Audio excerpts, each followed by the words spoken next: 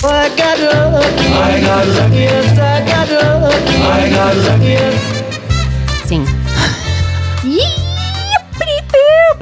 Yes, it is. Lucky dip time. It's Mel. It's Monty. Thanks for listening in. You're up today, Meldy. Melzy. I am, and it's Lucky Dip time. Ooh, okay, Unwrapping. hands in there. Oh, who's that calling you? How unprofessional. Not me. Oh, you know what? I'm in a friend's studio, and that must go through their laptop. See how she's always quick to blame me? It's like the ongoing internet fight we have. Must be your internet's weak. Oh, we always. Yeah, because if it doesn't, we don't have a strong connection and we're delayed, we always blame each other's internet. Well, mine's running really well. Have you done a speed test? Yeah, we're always, do a speed test. Oh, my God. So funny. All right. Okay, what's today's? Okay, so this is coincidences that are so amazing, you won't believe them. These are so good. Oh, my God. I'm just going to crack right into them. They have to be good because I have to be honest.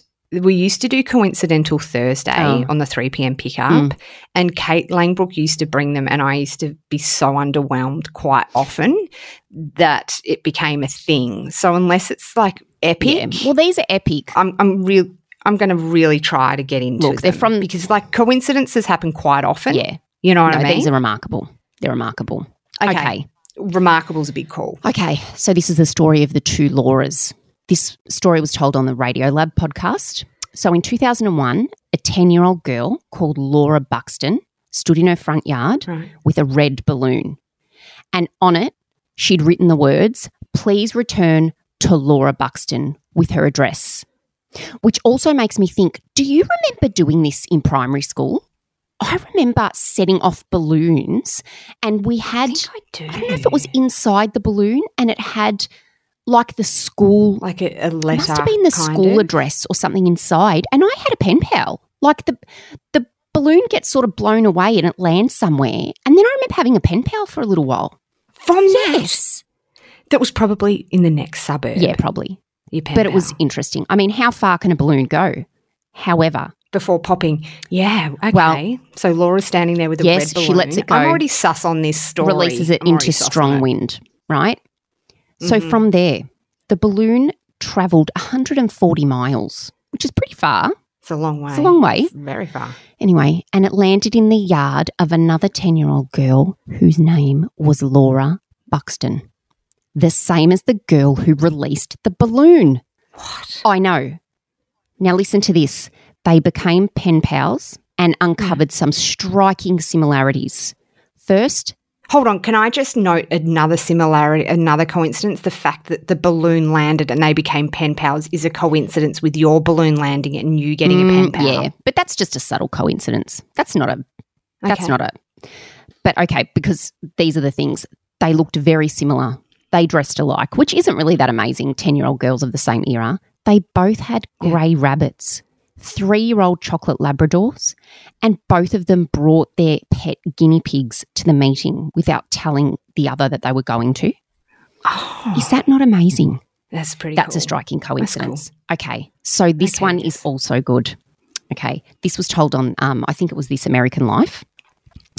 So Stephen and Helen Lee had just gotten engaged and they Mazel tov. Yes, and they invite their parents for a dinner, like a celebration dinner. And they're at the restaurant, they're eating, and they decide to go back to Stephen's apartment. And the parents hadn't really met before.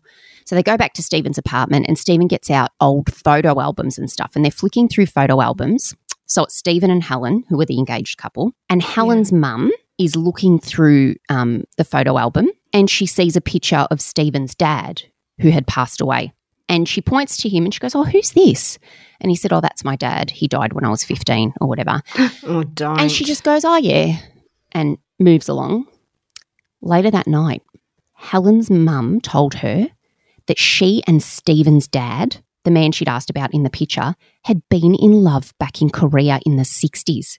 He'd proposed to her, but because her father had already chosen her husband, like it was arranged marriages and stuff back then, she wasn't allowed to marry him.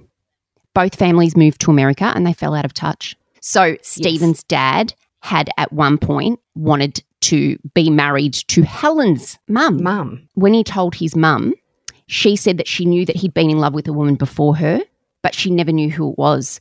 And now these two women who had both loved Stephen's dad ended up sharing his grandchildren. Is that not? I mean, that's blow your socks off incredible. That's not like... That's incredible. That is a good It's amazing. one. That's so good. I thought that it was going to get weird and Helen and Stephen were going to be brother and sister. No, but it so could I'm have been so weird. glad it's No, not it didn't go with sinister. Incest Town. Yeah. Okay. That's cute. Yeah, that's good. This one is even more remarkable. It's the story of the twin Jims, okay? So two baby boys, twin boys, were born, and then at 4 weeks old, they were adopted out and raised by separate families. Once they learned of each other's existence, like when they were 39 years old in 1979, listen to how their lives had panned out. So both sets of adoptive parents named the boys James and called them Jim for short, which is common, right? But anyway, both of them had childhood dogs. Both of those dogs were called Toy. Weird. Right. Both struggled with spelling at school, both talented at maths and woodwork. Twins, whatever. This is the really remarkable bit. Both men married twice. Both of their first wives were named Linda and both of their second wives were named Betty. Both had one son and they named these sons James Allen. Both of them called them James The Allen. only difference was Allen was spelt differently for both of the kids. And according to Ripley's Believe It or Not, they drove the same car, had similar jobs, and even holidayed at the same place. That is freaky. That's a Have good I impressed you? coincidence. Good on you. You delivered. I think I did too. I will give you with Thank that. you. Thank you. Very good. Thanks. Hey, if you've got any good coincidences, hit us up. They've got to be really good, like on par with Yeah, that. and your life ones. Yeah, your life ones, like ones that have happened to you. Hit us up on our social. Show and Tell Online is where you can find us. We love hearing from you. Thank you so much for listening. Give us a rating on Apple. Yeah, iTunes, Spotify. Anyway, iTunes, Spotify, wherever you listen to your podcast, if you give us a rating, it bumps us up. Best thing you can do is share our podcast with your friends. If you think there's anyone who would like this podcast, wouldn't they? share it with them. That would be so lovely. We love you. Bye for now. Love yous.